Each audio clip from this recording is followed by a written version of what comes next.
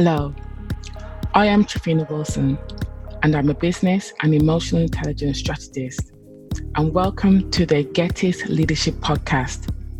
If you are an entrepreneur, startup, or business owner, then the Gettys Leadership Podcast is just for you.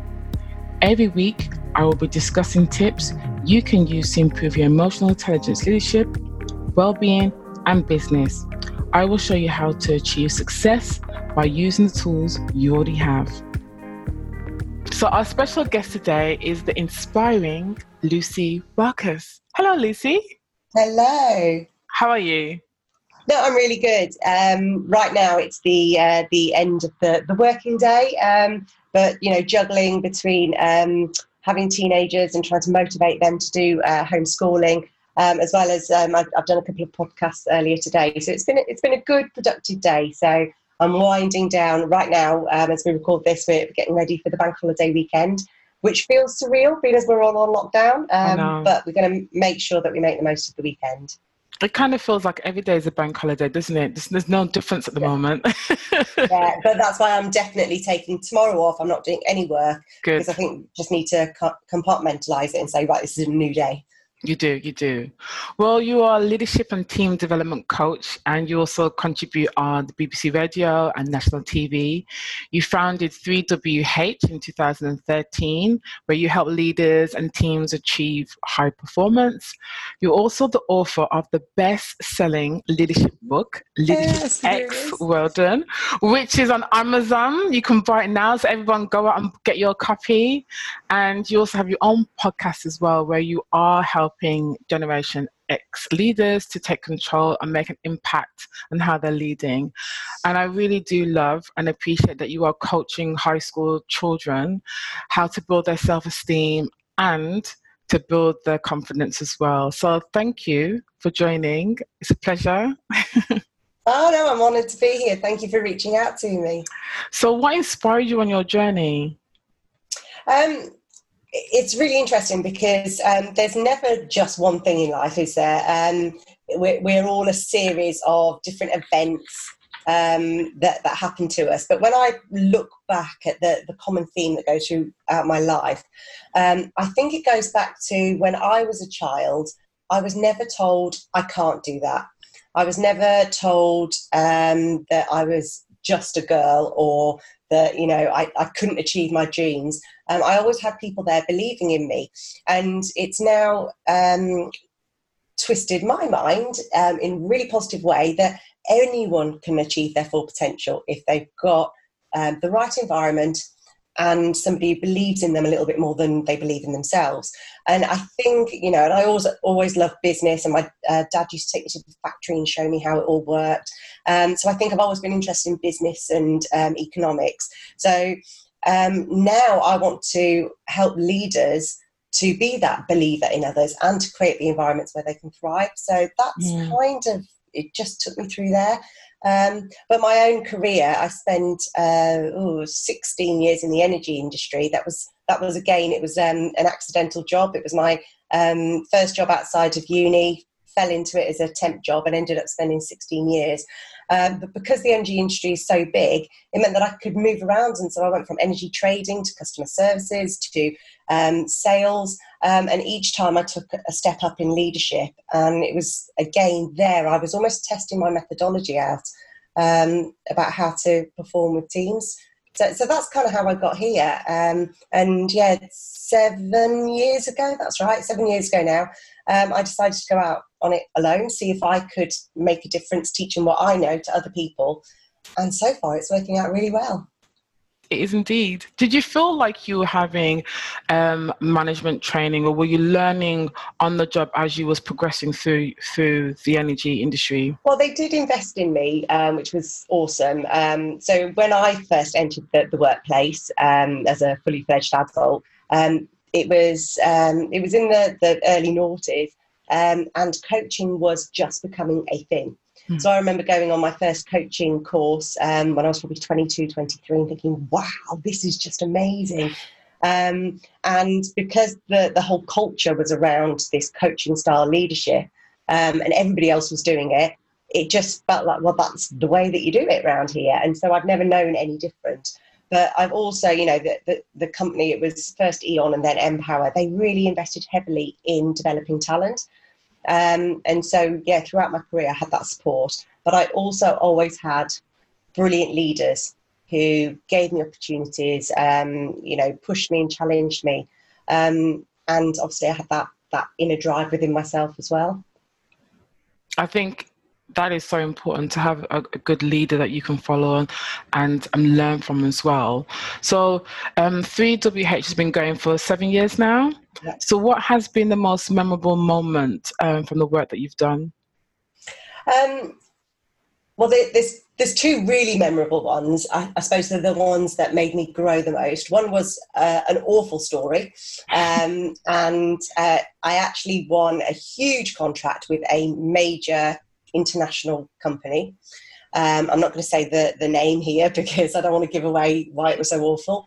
But the leader brought me in and said, the problem with the team around here is, and he was saying, they don't make decisions, they don't speak up in meetings, I've got to do all the pushing and the heavy lifting.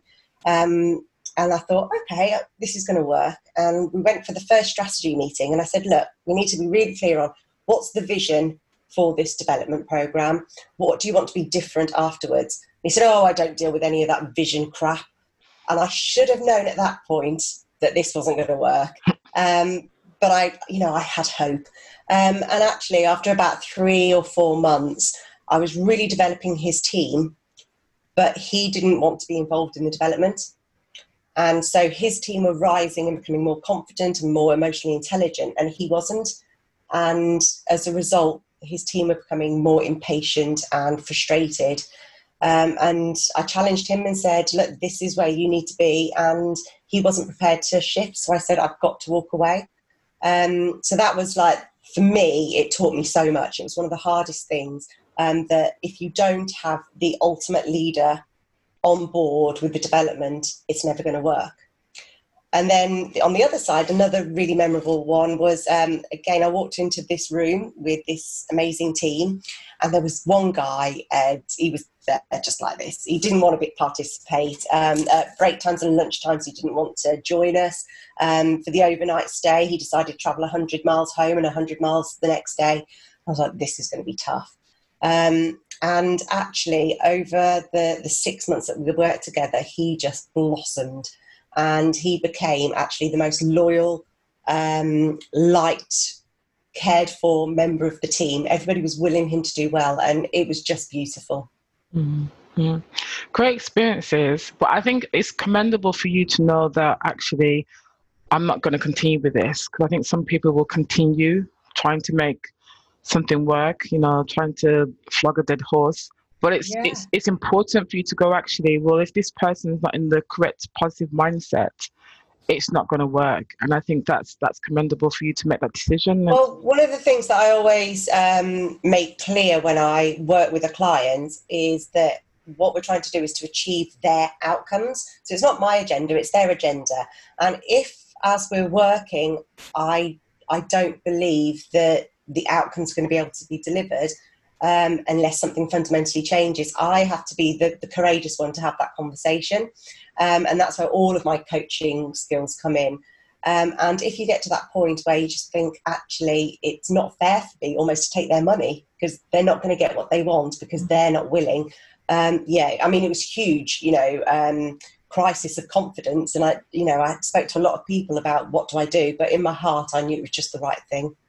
It's authentic to you to do the right thing, which is good. Yeah. Talking about positive leadership, why do you think it's so important for organizations to make sure that they do have positive leadership, positive leaders?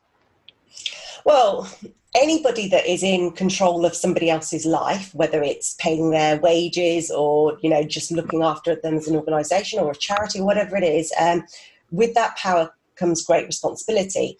And whether you are consciously leading or not, you will absolutely leave an impact on somebody, and it could be positive or negative.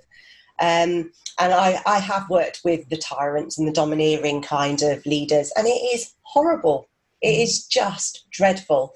But then when you have a leader who has got a really clear purpose where, you know, you believe in what they're doing, you believe in what they say, and you might not necessarily like them, but you really respect them.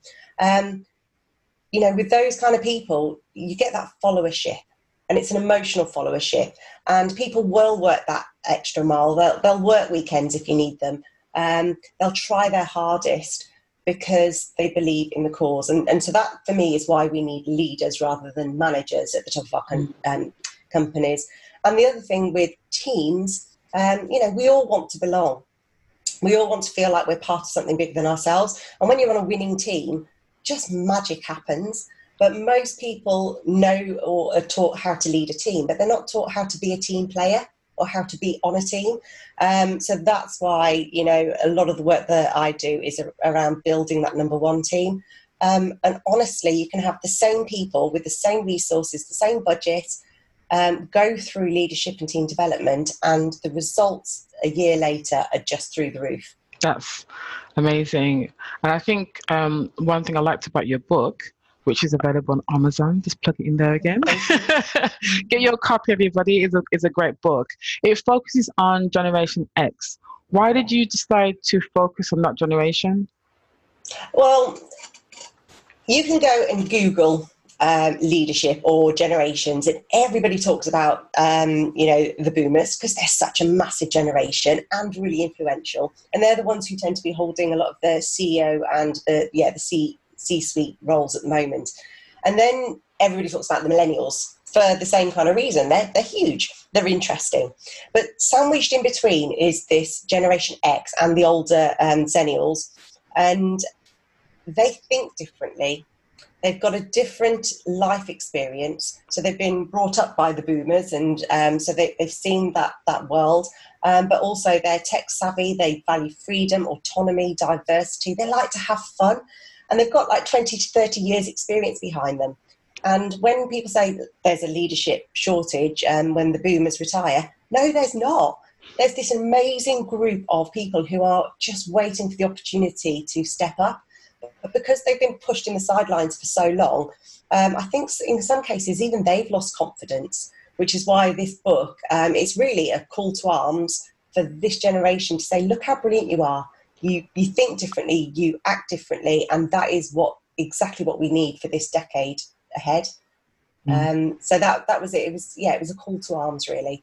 But then within that, you know, the latter half of the book, it's all about how to organise and redesign your business, you know, following the 5 Whys method. And there's some really practical skills, so you can look at it and try some of those things with your team, whether it's remotely or in person. And then obviously if you want to do more, then I'm here to help. Great. So what are your top 3 tips for leading remotely? Yeah, this is an interesting one, because actually there's hundreds of different things that I would suggest. But I was reflecting on this in terms of almost like broad statements.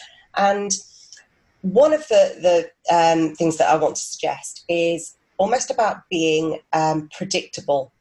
So in a world that's really chaotic and every day something is changing and we're getting new news and information, actually having something that's predictable is really important, which is why, you know, the government every day have a 5 o'clock briefing, and they always have 3 people stood on the same 3 plinths, and then they always go to the questions on the screen. It is predictable, it's methodical. And so what I would ask leaders or even, you know, team managers to do is to have those regular contacts, regular meetings, whether it's the 9 o'clock group huddle or the end of, you know, the week celebration. But yeah, give your people as much stability and certainty as possible. So that's number 1, make it repeatable and structured. The second thing is all around being vulnerable and honest and transparent. Now, recently, the letter from the Airbnb chairman went out to talk about, you know, they're going to lose people, there's going to be redundancies. But the way in which he did it was so powerful, because he was saying, you know, how sad he is and how he's genuinely feeling it, and that they're a tribe and they're a community. And these are all the things that they're going to do to help and support. And you can see that, you know, he cared for each and every single person that he's going to lose, but he's done it strategically. His words were kind. He showed himself in his message, but he was honest. And I think that's what people want more than anything. So if you're turning up on a Zoom call and you've just had an argument with the kids, or the husband or wife is doing your head in, or whatever it is, sometimes it's okay just to take a breath and say, do you know what? My head's a bit fuzzy, so let's just have a bit of a chat beforehand. Or how's it going with you guys? Just tell me what's going on with you. So it's really good to be human and vulnerable. So that's the second one. And the third one is to watch your communication, and remember that every time you show up on a Zoom, you're given an image across. So think about how you turn up, the message that you want to give, but also remember, people are getting Zoom fatigue. They're exhausted. It is such hard work to hold this focus. So don't forget there are other methods of communication. So use the telephone. You can still use email. You can leave somebody a little message on their phone just saying, hi, hope you're okay. So that's the other one. Don't over-rely on one form of communication. And when you do it, be conscious about what words and impression you're leaving. I was coaching a director only yesterday, and he was saying to me, I'm sick of having a Zoom meeting about a meeting about a meeting. And it is insane. And like you said, I think people are not really thinking about this other ways I can communicate. How was I communicating before? An email would be fine. But yeah, I do really feel for people that in their diary, they've just got back-to-back Zoom meetings now. So I think it does need to come from the head and say, right, do we need to do this meeting? Can it be a short email? Or make sure we stick to the agenda for the meeting. Because we are busy. It's crazy how quickly the hours in the day go, but just making sure that when you are doing things together, is it necessary? Do we need it? Well, I mean, there's only a few kinds of meetings that you actually need, and some of them are going to be those social ones about just the water cooler kind of chats about how are you, what you're up to. So they're really important. And then you can have the check-in. So what are we focusing on today? What have we got going on? And they're good tactical meetings. But all of the other meetings, unless it's to make a decision or to create an idea, you've just got to ask, why am I actually having this meeting? To be really clear on what's the outcome and who are the people that need to be there to make sure that action actually happens. Be quite selfish, because every time you get them on that Zoom, you're mentally draining them, and then they can't actually do the work that you're asking them to do, which is the same in the office environment. It's not just a virtual thing. We're just taking it to Zoom now. That's why. So hopefully it'll change. Well, yes, we are hoping that things will change for the better. What would you like to see as a new norm now? When things will kind of settle down some more, what would you like to see as a new norm? Well, I was coaching a client this morning and having these chats about what does she want to take forward. And it was really interesting because she said that she's decided that she's only going to work, she's going to work from home every single Friday. And she said, if I'm allowed. And that was the real clincher for me, if I'm allowed. And I sort of said to her, what would prevent you? Is performance, has it increased? Have your stress levels gone down? Are you more productive? Is your team more productive? And it was yes, yes, yes to everything.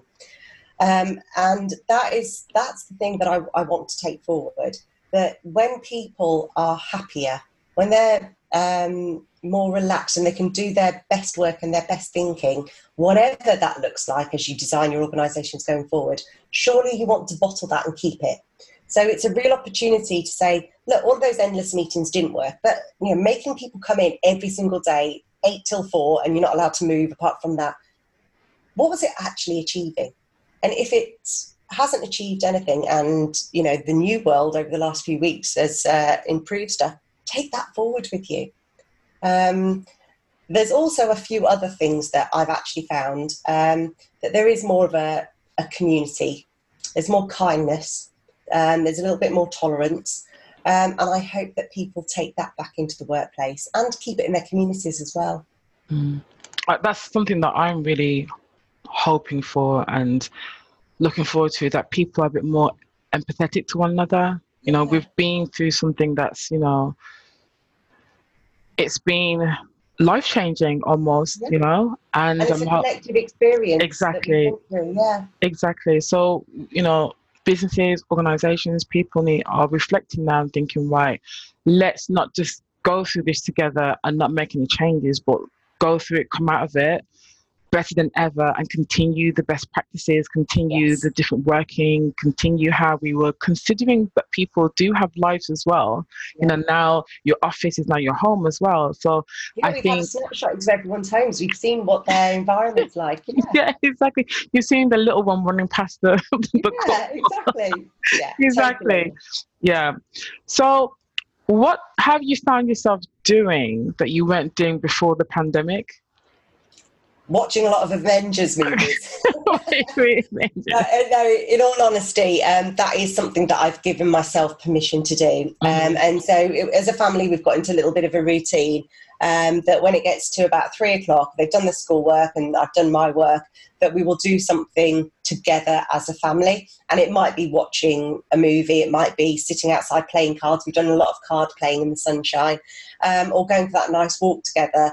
But it's almost like just 1 hour of being really present with one another. I've really enjoyed that.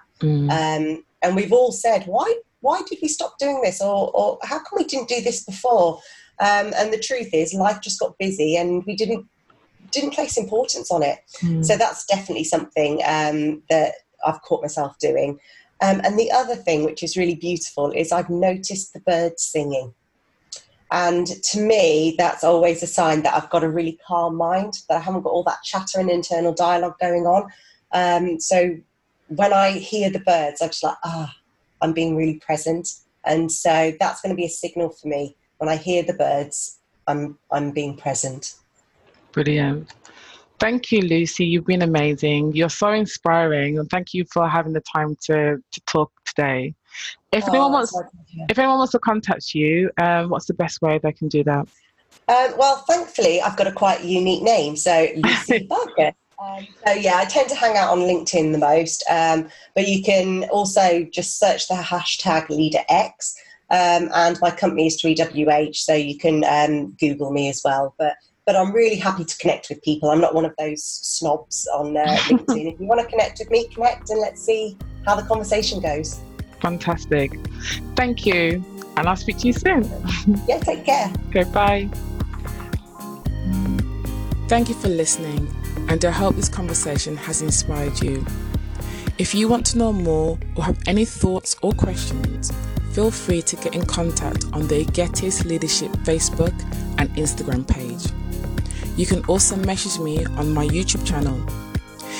If you did enjoy this episode and this podcast, please subscribe and share with others. Thank you for listening.